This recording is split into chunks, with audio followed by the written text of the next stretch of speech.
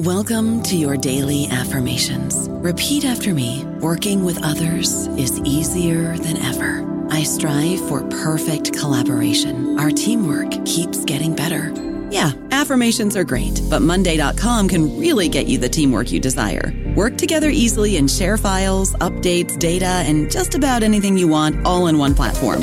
Affirm yes to start, or tap the banner to go to Monday.com. This episode is brought to you by Shopify. Forget the frustration of picking commerce platforms when you switch your business to Shopify, the global commerce platform that supercharges your selling wherever you sell. With Shopify, you'll harness the same intuitive features, trusted apps, and powerful analytics used by the world's leading brands. Sign up today for your $1 per month trial period at shopify.com/tech, all lowercase. That's shopify.com/tech.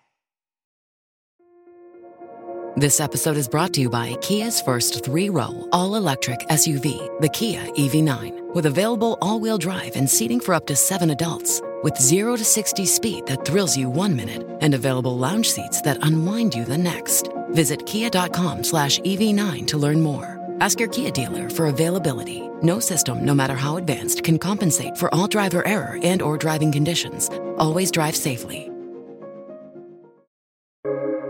Welcome to the New Books Network. Hello everyone, and thanks for tuning in to this New Books Network podcast. My name is Catriona Gold. I'm a PhD candidate at University College London, and today I'm very excited to be interviewing James Sidaway and Till Pasha about their new co-written book, Transecting Securityscapes: Dispatches from Cambodia, Iraq, and Mozambique, which is coming out in December 2021 with University of Georgia Press. James Sidaway is Professor of Political Geography at the National University of Singapore and co-editor of the Singapore Journal of Tropical Geography. Till Pasha is Associate Professor of Political Geography at Soran University, Kurdistan Region, Iraq.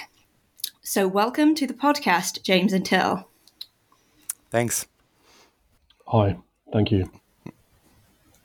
All right, so usually I like to start by asking our authors to tell us a little bit about themselves. So perhaps we could start by hearing a little bit about your academic or maybe personal trajectory as it relates to this book, what you've worked on before now leading up to the book, and perhaps how this kind of leads you or led you to create this work. So maybe you could go first, Till. Yeah. Well, yeah, it's quite complex. Like, in a way, the new book is kind of a summary of my academic life so far. I started I'm German. I started my undergrad studies in Germany, and then pretty soon moved to the UK for my master's and PhD because, well, political geography in Germany it wasn't really happening back then. So I moved to the UK and met James quite fast. And I was always interested in security-related issues, landmines, private military companies, private security companies. So when I was doing my PhD at Plymouth University, I was setting up my PhD research in South Africa in 2010. And then we had this little funding available at the university or at the department, this pump funding to kick off new research. And James applied for it for Mozambique. And Mozambique is quite close to South Africa. So we kind of combined the first trip there. And then I moved on after my PhD to do a postdoc in Switzerland. We worked on security in terms of smart cities, which is very different from private military companies and landmines. Nonetheless, it's linked to security in various forms and aspects. But we kind of stayed connected, and my research for that project was in Singapore. So I visited James. We went to Cambodia, and then eventually I went to Iraq, or Kurdistan to be precise. Partially because I was tired of applying for fundings. I was tired of chasing jobs that don't really exist. And I went to Iraq, and they gave me money, and I could do pretty much everything I wanted to do without any risk assessment and whatnot forms. I could just go places. And from there, kind of things developed. Yeah. Wow. Okay. And so you're still you're still there now, or that's where you work at the moment, right? No, I'm actually. It's complicated. Oh. So since Sorry. since yeah, no, it's fine. It's Iraq, right? It wouldn't be easy. It's my university hasn't received funding, or the Kurdistan region hasn't received funding from the federal government or the central government in Baghdad since 2014. So there hasn't been any money coming in since 2014. None of us has been paid since 2014.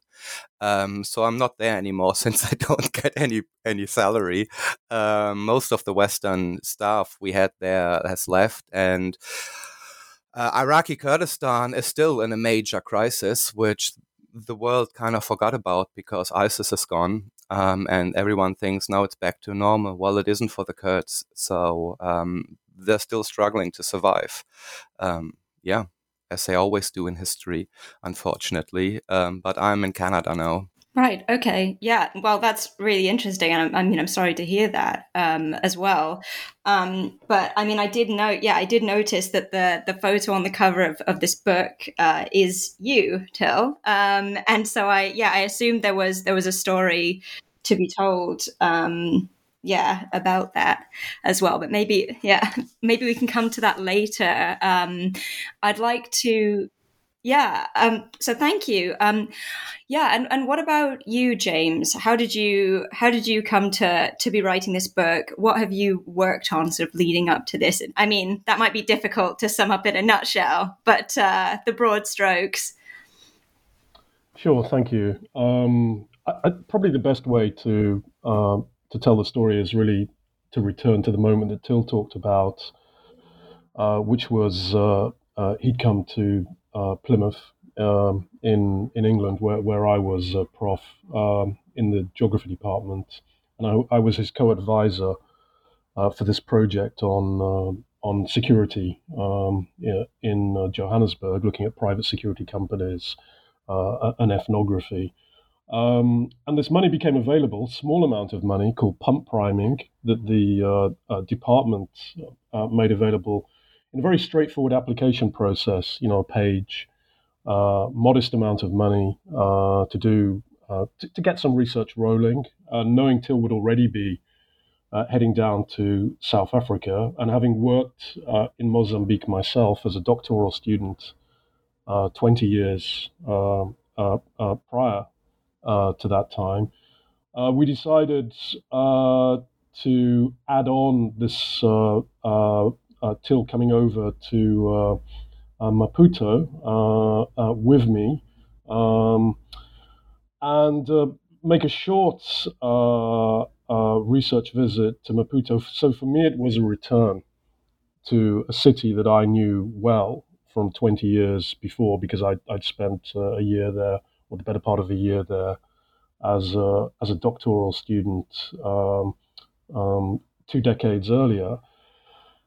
And out of this came this idea of, well, we're here for a short time. I have good contacts in this city. It's a place I know very well. I speak the vernacular, the state language of Portuguese. What can we do in this kind of time? And given Till's interest in more longer-term ethnographic work on security, we thought, well, by what means could we perhaps do something meaningful? And we decided to do these urban transects, walking parts of Maputo that I knew very well from 20 years before, and using those as a narrative strategy to talk about security, to kind of see where this would take us. I left after that and left Till in Maputo, setting him up with a local research assistant and translator, and then Till kind of did some interviews. And so it kind of generated this idea that we can do this kind of research, moving through securityscapes, transecting spaces, and using this walking methodology. I'd been interested in walking methods around a literature that comes out of France and the UK, so-called psychogeography. And a couple of years earlier, I'd just written a paper about encountering geopolitics in the city of Plymouth in England, based upon a single walk through the city. So that was in our head, but we continued to kind of experiment with this method, and we did that work in Maputo and felt that it was rewarding. It couldn't have been done, I don't think, if I didn't have that prior level of familiarity with the city. So it didn't come out of nowhere. It wasn't a first encounter with a place.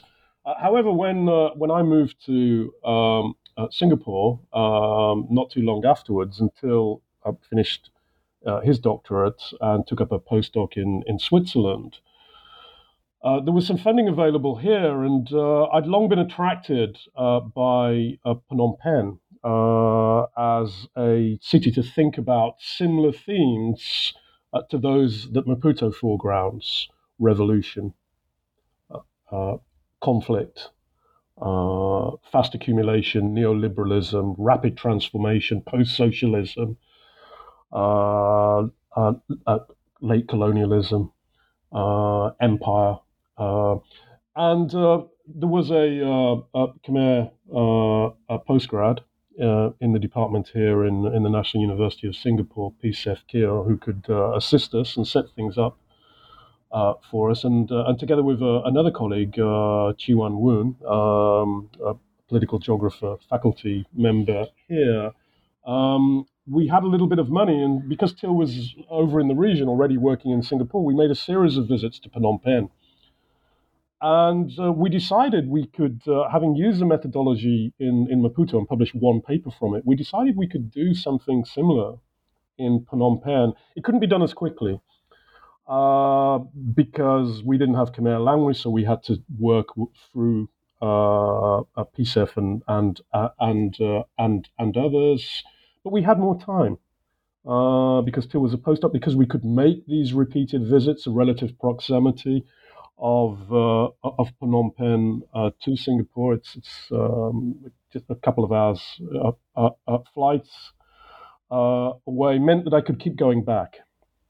Till could spend some extended periods there, and I think we did more interviews as well in the Phnom Penh research.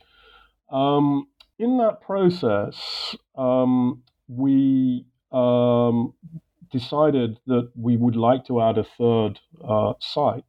And at this time, we didn't really have the book in mind.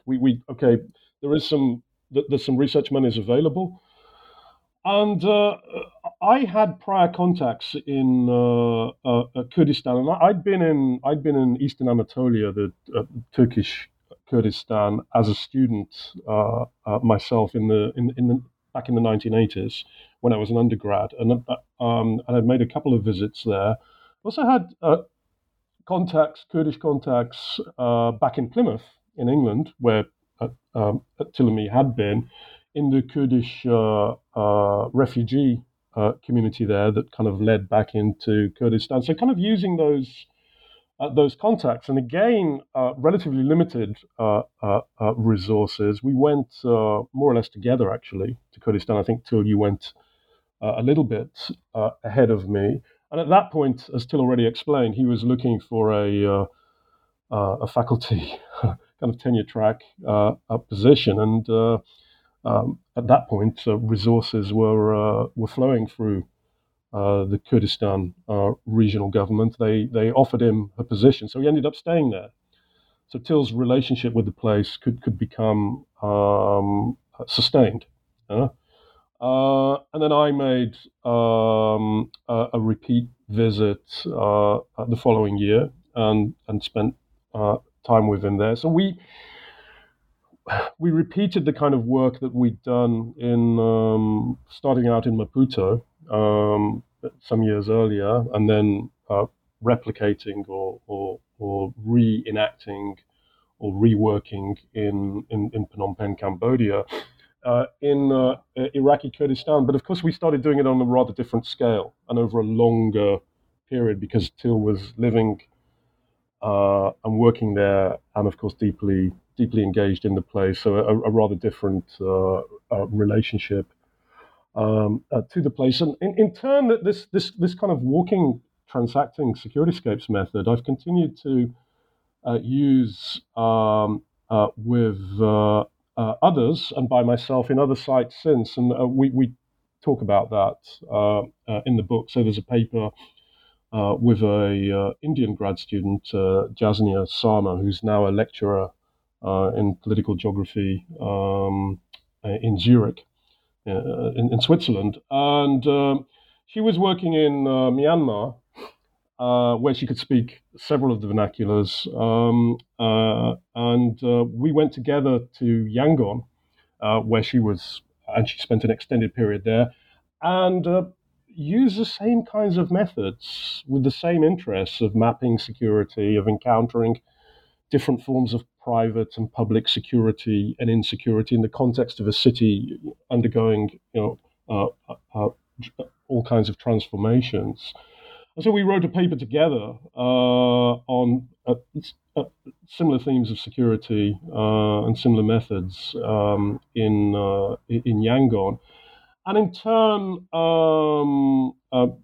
just before COVID, a couple of years ago, just as we were trying to finish the book, I spent some time in Mecca, where, I mean, Mecca is a place where one does a lot of walking. The Umrah and Hajj, and I did an Umrah in Mecca, is about walking.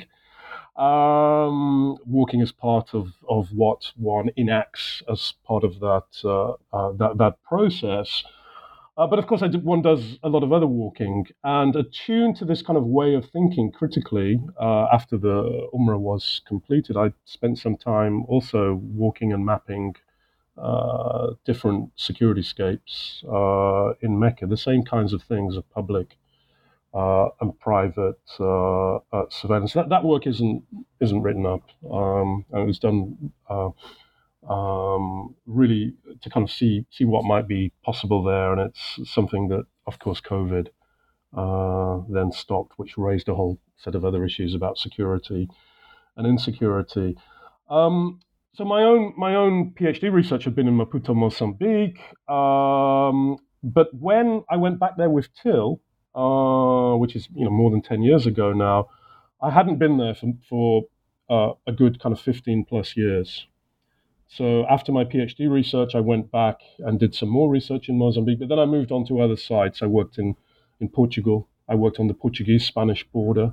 I worked on Portuguese geopolitics, and I started working in other sites here in Southeast Asia.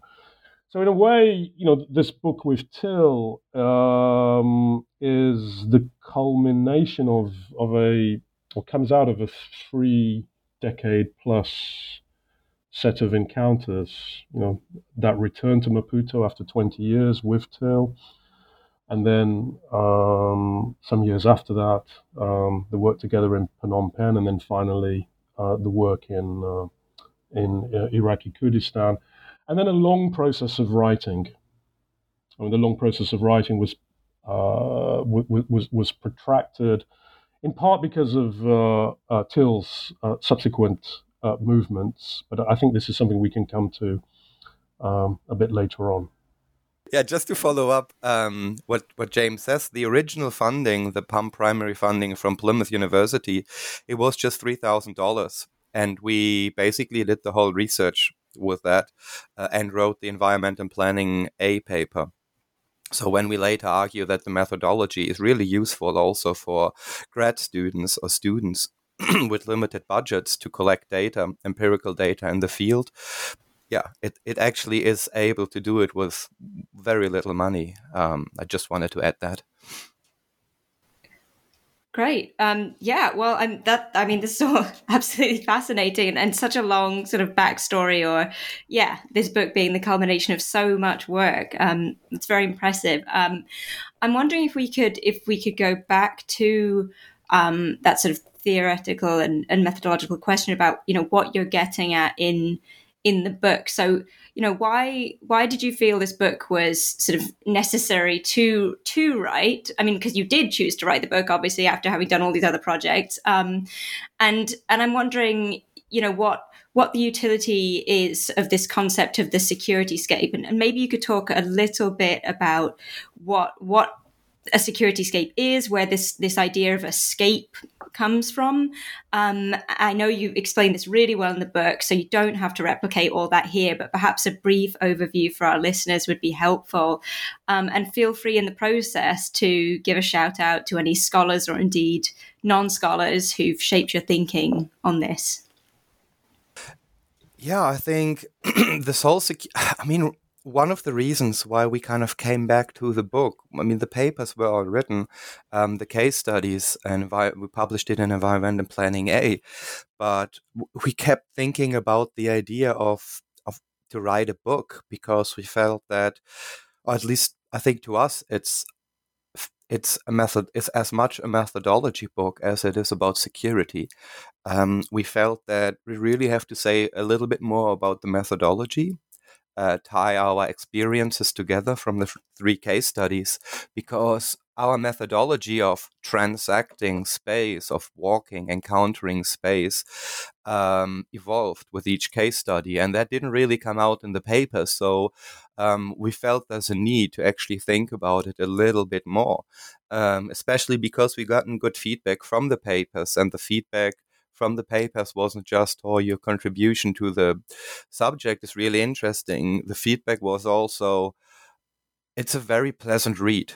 Like, it's one of the feedbacks we gotten is, we read your papers and it's like we're walking through these spaces with you. And we thought there's something in there that, we should promote that a little bit stronger and use the book for that. That's why this kind of transacting idea is fairly prominent in the title. We really thought we are onto something, especially when it comes, and there it links to security, when it comes to spaces that are not necessarily secure. Like, how do you research insecure spaces, possibly war zones? I wrote a couple of papers while we were working on the book on working in conflict zones with journalists, etc. So we really thought there's something there we can contribute, to spaces that are very difficult to research, but are important for political geographers, that we at least to try to understand them.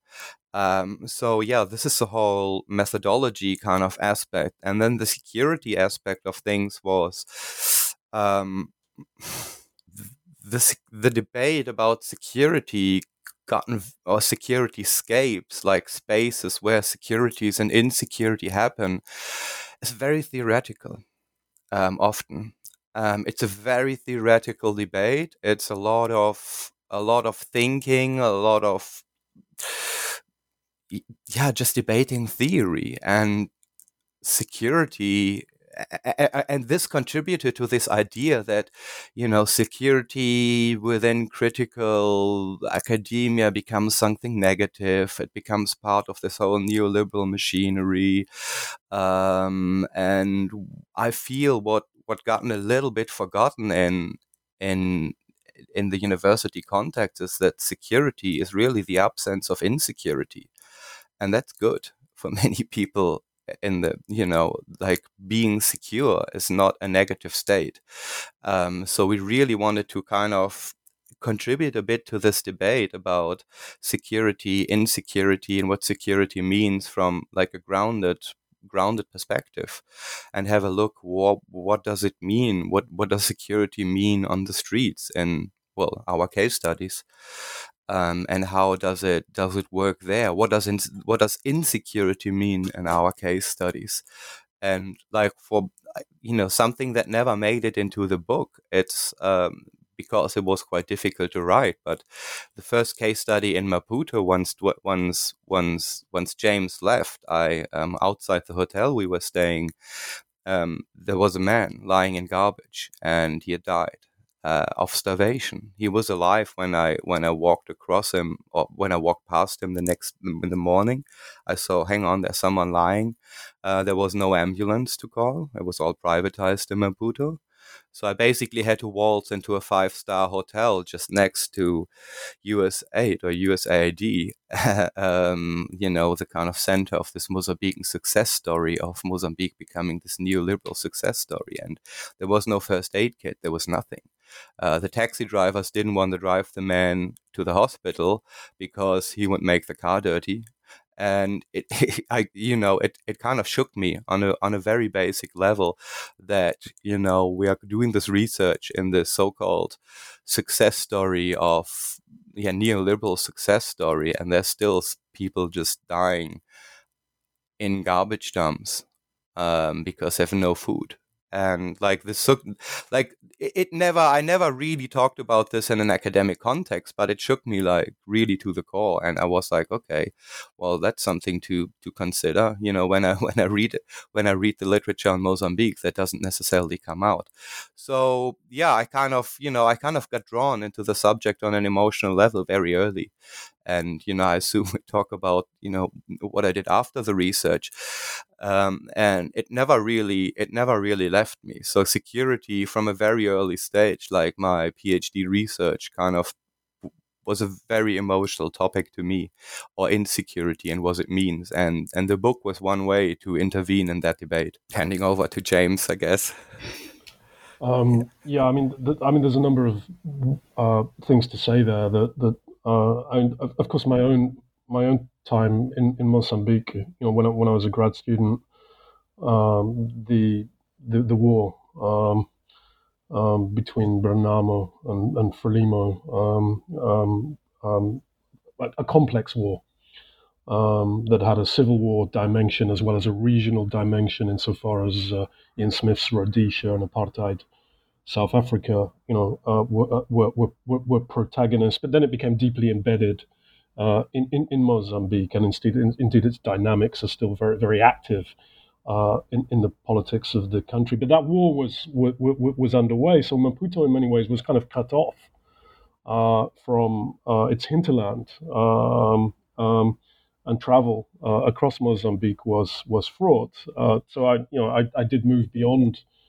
The focus of the doctoral research wasn't on security itself. I mean, it was a study of kind of planning and urban geography, capital space, power in Maputo, in a kind of wider context. Of course, one could not avoid issues of security, but I did travel quite extensively in Mozambique, which meant moving with the Mozambican army if one was out of the cities, or moving between cities in convoys, some of which were subject to attack. So I had also this kind of very visceral experience of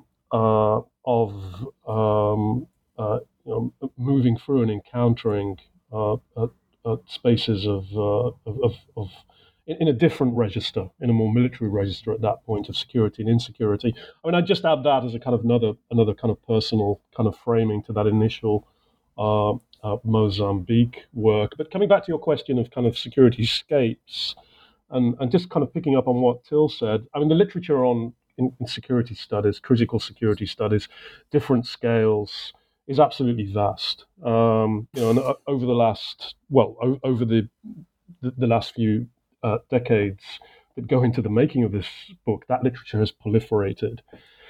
It's in everything from international relations to kind of feminist studies. It's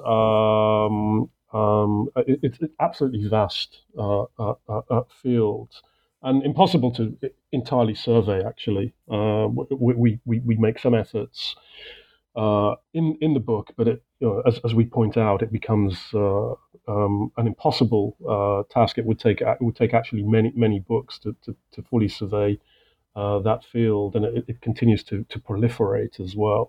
But the scapes idea, of course, I mean, others had used the term security scape, so we are able to do a little bit of a genealogy of how others have used that term. But the scapes idea, of course, has been applied in other contexts. There's a book on borderscapes. There's work on consumerscapes, hazardscapes. I co-edited a book on deathscapes, spaces of death, dying, bereavement. And the idea, of course, is the scapes notion, was popularized, really around the end of the Cold War by Appadurai, Arjun Appadurai's Disjuncture and Difference in the Global Cultural Economy. And he talked about ethnoscapes, mediascapes, technoscapes, financescapes, ideoscapes with the suffix scape to indicate these aren't objectively given things, that these are relational things, that they look different from different angles of vision, that they are perspectival constructs, that they're situated with different sorts of actors, that they're variegated, and that one can metaphorically and sometimes literally move through them. And hence this idea of the transect, which combines, an old geographical method, an ecological method of moving through space and mapping a phenomena. And so we kind of put these are the things that we put together, that drawing upon that scapes idea, and of course landscape, and cityscape,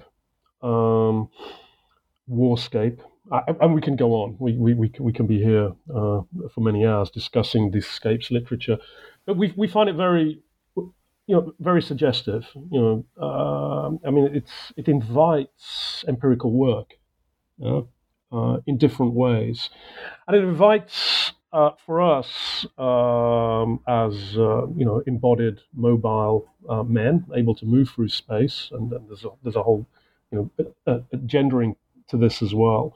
It invites movements, walking, which is how and why we began that work in Maputo.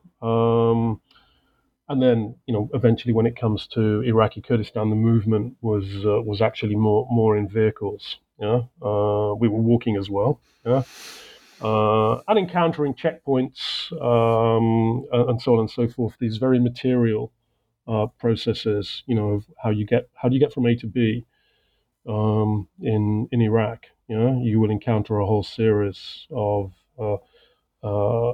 technologies of security and people that you have to interact with as part of one's process of movement, much as we do, in many other sites and spaces, borders, and so on and so forth. COVID has multiplied all of this. And I think we also had this kind of interest in security guards, and the private security, literatures on private security, but actually although the book isn't an ethnography of security guards, there are these kinds of numerous interactions with security guards who, as Till once said to me, have, simultaneously one of the world's most boring and often lowly paid jobs, but also a job that is punctuated by occasional threats of dramatic action, which may be once in a career or never, but when they happen, suddenly the job acquires a whole another set of dynamics which often relate to life and death. I think the other literature that I just mentioned very briefly is of course this idea of dispatches. And the dispatch idea comes partly out of war reportage and Her's famous collection of essays and dispatches from Vietnam, what we use as a kind of point of departure in the book. And then in turn, we look at some of the critiques of that genre. It's celebration of militarism, masculinity, its whiteness, its relationship to forms of American popular culture and their modes of exclusion and power. So we're kind of mindful of that kind of critique of not only her dispatches, but of the kind of wider genre of war reportage. And yet, at the same time, we cannot avoid it. Yeah. At the same time, this is something that we are informed in a way that her couldn't be by reading the feminist literatures and by our personal affiliations and connections. We can rethink or continually enact but problematize this idea of bearing witness and writing a dispatch on a place, whilst recognizing that it is a particular mode of encounter and narrating place. So that's where the other part of the title comes from. So we've got transecting, this method of moving through space. We've got Securityscapes with all of those literatures on security and the scapes idea. And we've got the dispatch, the notion of a contained piece of writing that bears witness to a moment and a place and draws upon, a critical sense of a heritage of writing and reporting conflict and the limits of that genre, as well as its power. And I think we go back to some of that in the chapter on Iraqi Kurdistan and right at the end of the book as well. But again, this is something we might come to. I don't know about you, but I'm very busy, and I don't have a lot of time to cook. That's why I subscribe to Factor. Eating better is easy with Factor's delicious, ready-to-eat meals. Every fresh, never-frozen meal is chef-crafted, dietitian-approved, and ready to go in just 2 minutes. You'll have over 35 different options to choose from every week, including Calorie Smart, Protein Plus, and Keto. These are 2-minute meals. Factor meals are ready to eat and heat, so there's no prepping, cooking, or cleanup needed. They're flexible for your schedule. Get as much or as little as you need by choosing your meals every week. Factor is the perfect solution if you're looking for fast, premium options with no cooking required. Sign up and save. We've done the math, and this is important. Factor is less expensive than takeout, and every meal is dietitian approved to be nutritious and delicious. Head to factormeals.com/NBN50 and use code NBN50 to get 50% off. That's code NBN50 at factormeals.com/NBN50 to get 50% off. Shipping can make or break a sale, so optimize how you ship your orders with ShipStation. They make it easy to automate and manage orders no matter how big your business grows. And they might even be able to help reduce shipping and warehouse costs. So optimize and keep up your momentum for growth with ShipStation. Sign up for your free 60-day trial now at ShipStation.com and use the code POD. That's ShipStation.com with the code POD. This episode is brought to you by Visit Williamsburg. In Williamsburg, Virginia, there's never too much of a good thing. Whether you're a foodie, a golfer, a history buff, a shopaholic, an outdoor enthusiast, or a thrill seeker, you'll find what you came for here and more.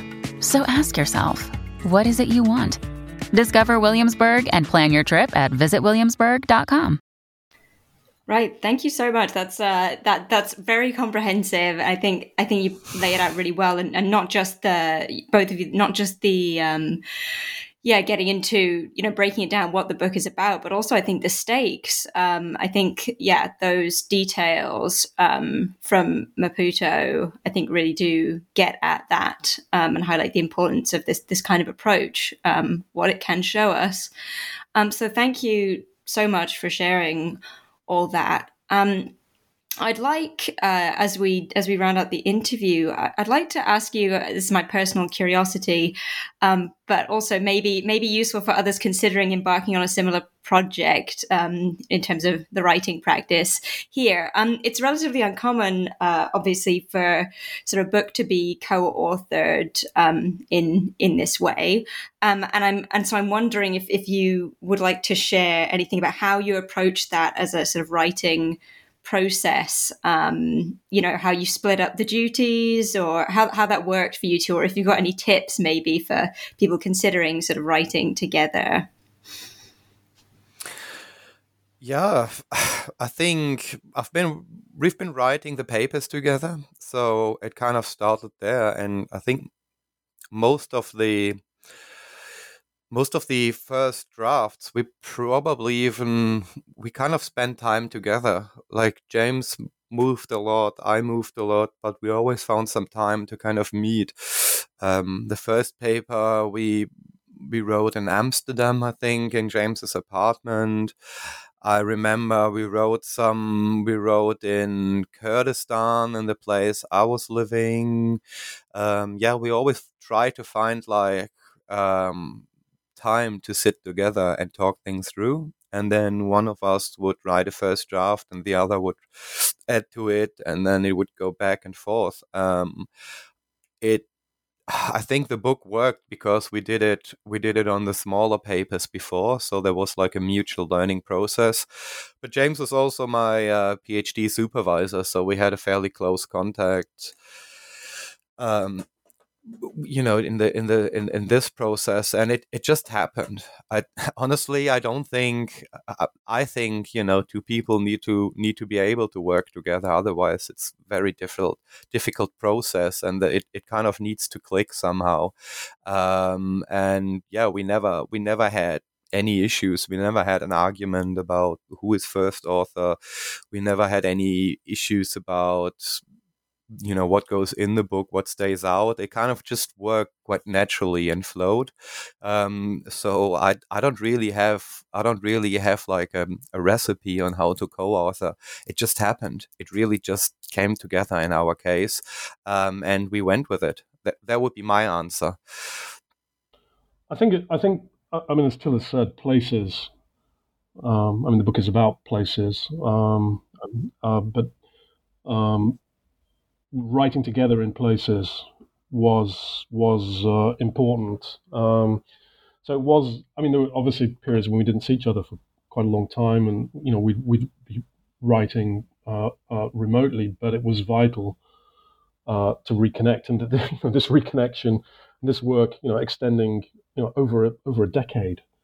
I think also, Till, if you remember, late on, at one point you came out again to Singapore, and we would go over to Indonesia, which also figures in the book actually in terms of it becomes a kind of another story in terms of sites of security and insecurity in the Cold War and the events of 1965. There's also a kind of long kind of Cold War, post-Cold War story, woven through the narrative of these three dispatches. These three sites in terms of how they interact, of revolutions and three revolutions and post conflicts and how they map onto a wider canvas of conflict at different scales, which cannot be reduced to Cold War, post Cold War. It has colonial, post colonial dimensions. It has all kinds of local and vernacular variants in terms of how these things are understood and continue to unfold in the three sites of the dispatches. But I think coming together in places. I remember very vividly when we were in the second time when I came to Iraqi Kurdistan, and your colleagues were always dragging us out. There was a great deal of hospitality and going places, and still saying no.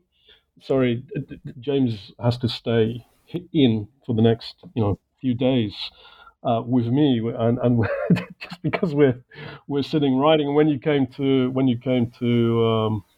Singapore, we went across to 20 plus kilometers away is Batam, Indonesia, and we kind of retreated there, which is also a very fascinating place to reflect from, given Indonesia's trajectory in terms of histories of security and insecurity. And although Indonesia was not part of our focus, it, as I say, it crops up in the book. So being able to spend time together from Amsterdam at the beginning to that time in Iraqi Kurdistan to quite late on.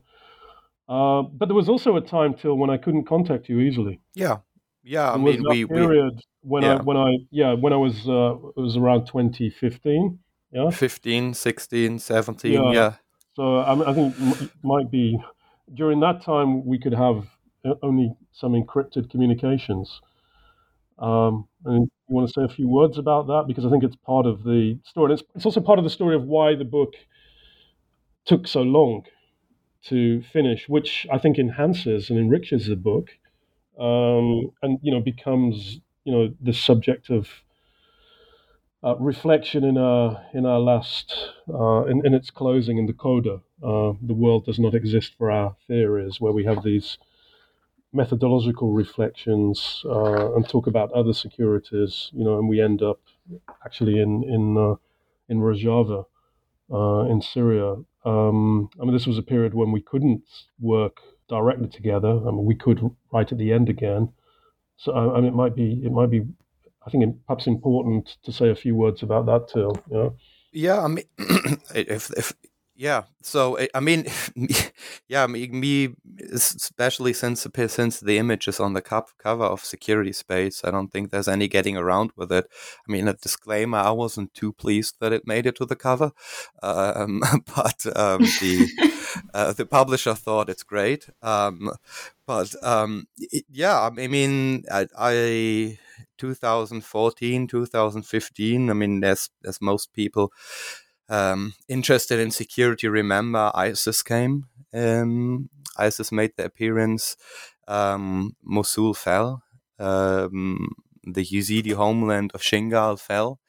There was a genocide, an organized genocide. I would compare to the Holocaust in terms of its total, like the whole quasi-state of the Islamic State was trying to restructure the ethical religious composition of at least Syria and Iraq. And I was there during the time. So eventually I went over to Syria, to Rojava, to the Kurdish revolutionary feminist revolution as an academic twice, to see what this revolution was about. And then eventually I stayed and joined the Kurdish Self-Defense Forces. So, I mean, security states, yeah, it's kind of, I think we still call it participant observation, which is it's a very extreme form of participant observation. And I didn't obviously do it to later write about it. It was, the whole region was in a state of emergency, geopolitically, politically. Everyone in the region was in a state of emergency. It wasn't quite clear what's going to happen next, if the Iraqi Kurdistan region is going to fall to ISIS, if Baghdad is going to fall, if Rojava is going to fall to ISIS. So it's really difficult to explain this period, and it's really difficult to explain what was going on during that period. But it's obviously, having talked about security and the project being emotional, I mean, that continued in a very extreme way. And eventually, I joined the Kurdish forces. There was like a rush of international volunteers joining, in particular the Syrian Kurds, and there were routes into Rojava, semi-legal routes into Rojava, which we took, and joined the Kurdish militia. And that's where, and then, going on, like I fought 6 months and then went back to Europe for a short while, did some medical training, went back and then worked as a medic there, had eventually my own medic team.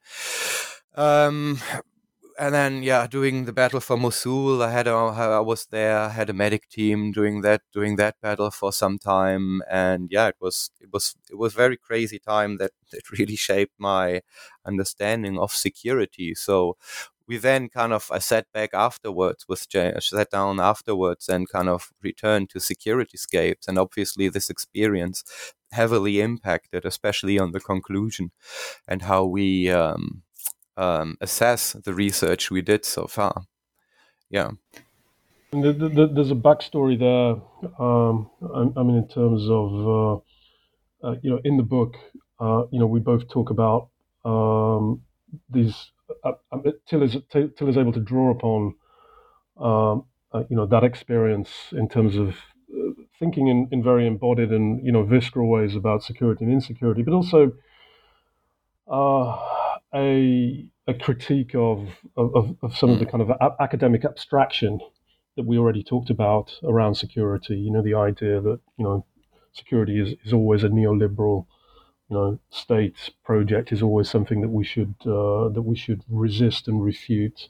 In a much more kind of nuanced sense of the multiple-sided signification of that, what it is to be secure and insecure. But the backstory is also, the initial, I talked about this idea of transect, and drew upon a paper that I'd written in Plymouth before we went to do the work in Maputo, and that paper becomes a story in which landscapes of militarism and kind of everyday forms of security and insecurity in that English naval city are told through a transect, and it's that we had in mind as something that could inform the kind of work that we would start doing when we went to Maputo. But that story also tells a story and is structured around the sudden death of my 10-year-old daughter, Jasmine Layla, who, without any warning, picked up an infection at her school, at a primary school in Plymouth, and without anyone being able to do anything about it, and very suddenly, this very virulent infection that was circulating in between the public hospital in Plymouth and schools and care homes, and actually struck a number of otherwise healthy young victims, including actually a young Marine. How this tragic loss informed the way that I could think about and what it meant to walk through the city, because I was writing about this walk that I'd done when Jasmine was alive, but sections of this walk and these places I'd been with Jasmine, to play and to, as one does. And so there's kind of like, at the beginning, although it's in the backdrop there, there's that story of walking with and without my daughter, and how it informed my way of thinking and writing about everyday landscapes and forms of security and insecurity in the city, and that then crops back up, as we say in this conclusion, this coda, this closing chapter, where Till, you say how we wrote. I mean, some sections of text are very obviously Till, and some are obviously me, and we occasionally move almost into a first person section. And Till's kind of dispatch from scenes of conflict in Rojava, are fed in there, and then we kind of link it back to my loss and stories, and then other encounters that we'd had in the places that we'd worked, and the whole kind of 3-decade plus story of what became the making of this book. But what it did do, that period when Till was in Rojava, our communication was necessarily limited. So I carried on working on the book. I had a sabbatical in Birmingham in England, and sat there kind of working through all the security-scapes and critical security studies literature, because I had to get that framing sorted out. Knowing that, hoping that eventually we'd have the chance to reconnect and finish things off. But that was delayed, wasn't it, Till, really for a couple of years? It was delayed for a couple of years. Yeah. But I think this, if as you can see now, if we talk about security, it gets personal and emotional and quite dark very soon. And I think, much of the literature doesn't. It stays a very theoretical debate, and security isn't just theoretical. It gets dark, it gets emotional, and, it has a profound impact on someone's mental and physical well-being. Like, this is what security and insecurity is about. So, and I think there needs to be a place in the literature for that as well, and in the debate. I think, yeah. Go on. And I think Please, we need to yeah. remind ourselves as, fairly privileged academics that this exists. Like, this world, it's out there, and we should acknowledge these things. Like, debating security with a Syrian refugee family is a completely different debate to debating it in an academic context. And, the two, I sometimes feel the two need to become more in sync again, which is a minor critique of the academic debate on the subject, but yeah. I think having said that, we did feel, certainly I was conscious and feel enabled by other work that enacts kind of similar grounded work, and I guess there's a kind of critique of the more abstract international relations notion of security, which is not new. I mean, critical geopolitics has done this, for decades. And in a way, our book is partly also, a contribution to or informed by critical geopolitics, but I think enabled by the feminist literature, the repeated critique from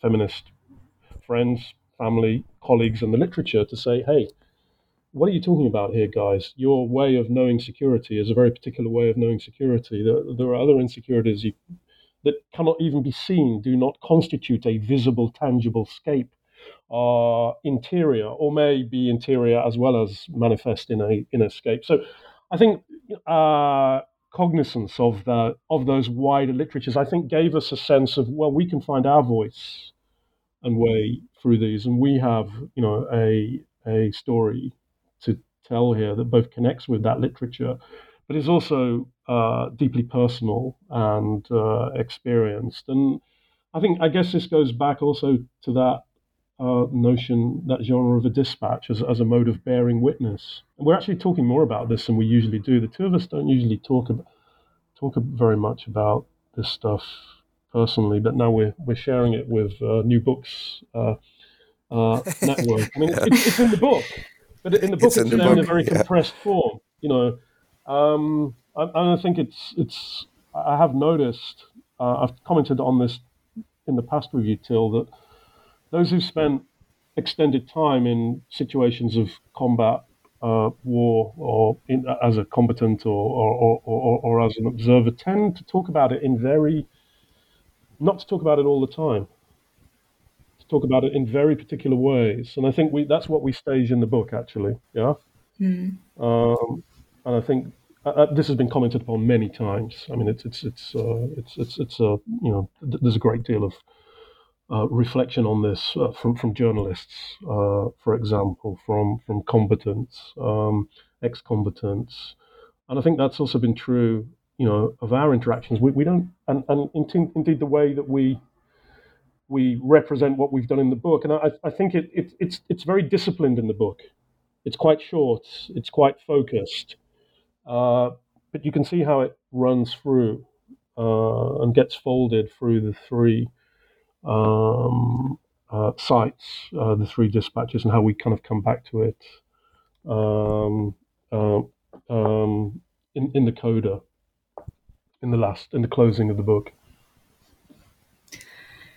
Yeah, absolutely. It does come through, and I mean, I feel very privileged to be speaking with you about those experiences in perhaps more detail. And I'm very glad that you've sort of shared those with me and with our listeners, because I think those kind of conversations around academic work are really important to have, right? Like that, the way our own personal experiences play out, and how we approach what we're writing about. So obviously, my comments couldn't possibly do justice to everything you've just brought up here, and I would love to hear more about it. So, sort of reluctantly now, in the interests of keeping this under an hour, or about an hour, I'd like to turn to just asking both of you if there's anything else you would like to add before we wrap up, and maybe what's next for you both, or what you're sort of working on right now. If you'd like to share, that would be interesting for me to hear. Yeah, sure. Well, so I have a book coming out in March as well with Casemate called America's War in Syria, and I wrote it with two guys I met in Rojava, two of my battle buddies. One, John Fox, former U.S. Marine, and Sean Murray, Royal Irish Regiment, British Infantry.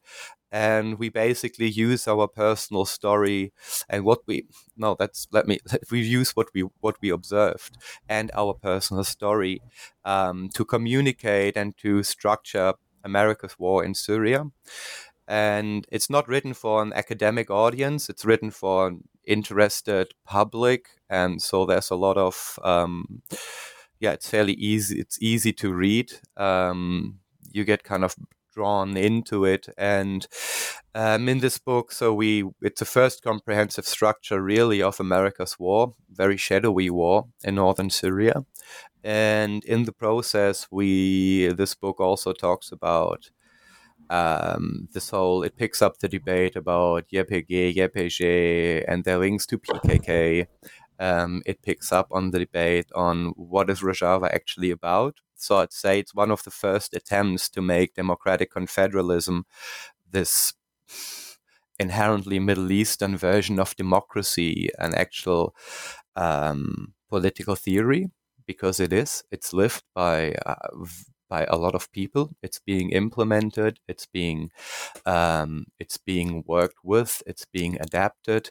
It applies to different religious groups, ethnic groups right now. So I think the book also tries to move beyond this very silly. Öcalan had the idea he's PKK, so it's about terrorism. No, it's not about terrorism. It's about gender equality and democracy. And so we're making this case, and this is now coming out. And while this is coming out, I've started working on a book on the YPG, the female force we fought with.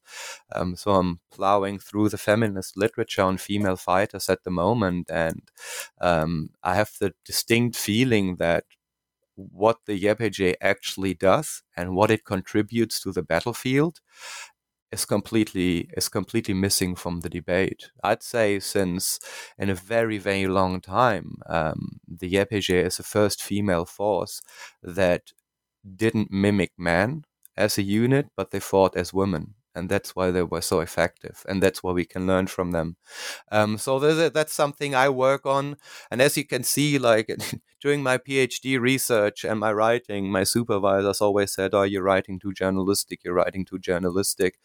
And I had to force myself to write academic. And now I write more on this journalistic first person perspective. And I enjoy it. And so that's what I'm planning to do in the future.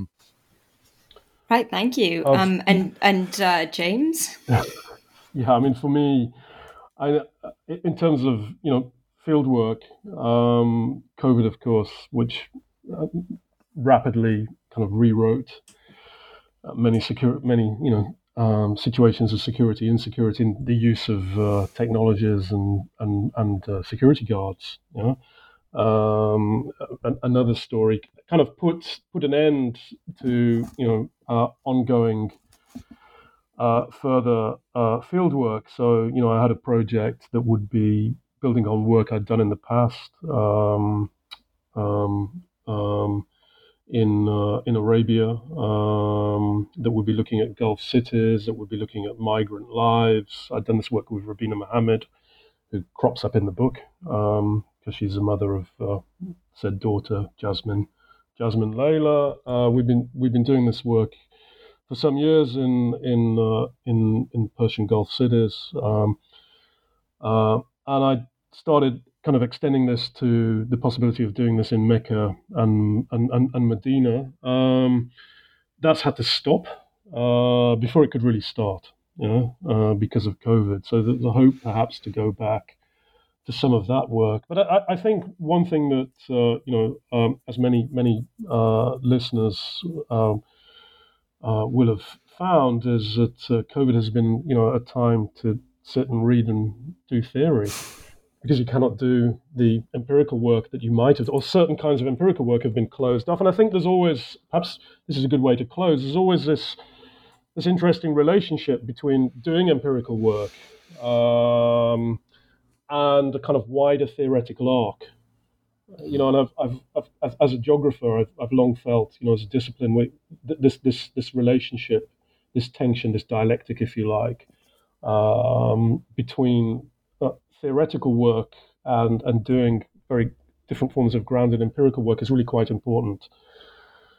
And so I suppose now I'm in a time when, because the kinds of grounded empirical work that I might want to do have been halted, hopefully to resume sooner rather than later, to kind of make more theoretical reflections. And having got the book done, I'm kind of again based upon really a whole lot of other readings and personal connections, thinking about and kind of also enlivened by the extent of energy around Black Lives Matter, around Black geographies, which is also crops up in the closing of the book in terms of connections with landscapes of security and insecurity in the United States itself. And the book kind of closes with that, because that was very much in the news just as we were finishing it.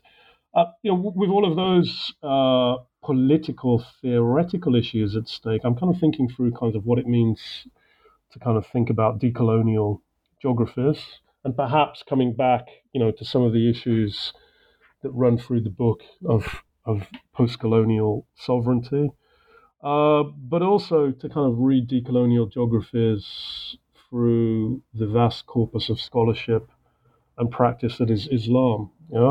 Part of which, of course, is that necessary critique of Islamic State that Till was talking about. So this stretches my expertise, but the literatures are vast, fascinating, rewarding.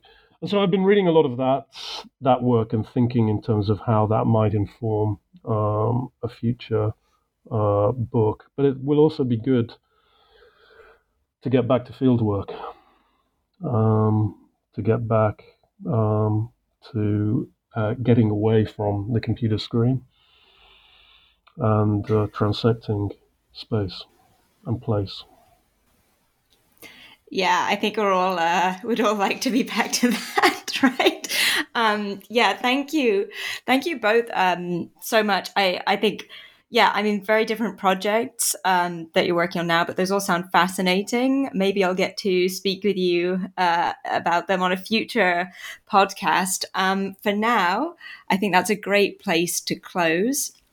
So this has been Catriona Gold, me, speaking with Till F. Pasha and James D. Sidaway, who are the authors of the fascinating new book, Transecting Securityscapes, Dispatches from Cambodia, Iraq, and Mozambique, released in December 2021 with the University of Georgia Press. If you, listeners, would like to pick up a copy, please consider ordering directly from the University Press or supporting your local bookstore. Friends don't let friends buy from Amazon. Thank you all for tuning in to the New Books Network, and thank you again so much for joining me and for everything you've shared today, Till and James. Thanks for having us. Thanks a lot.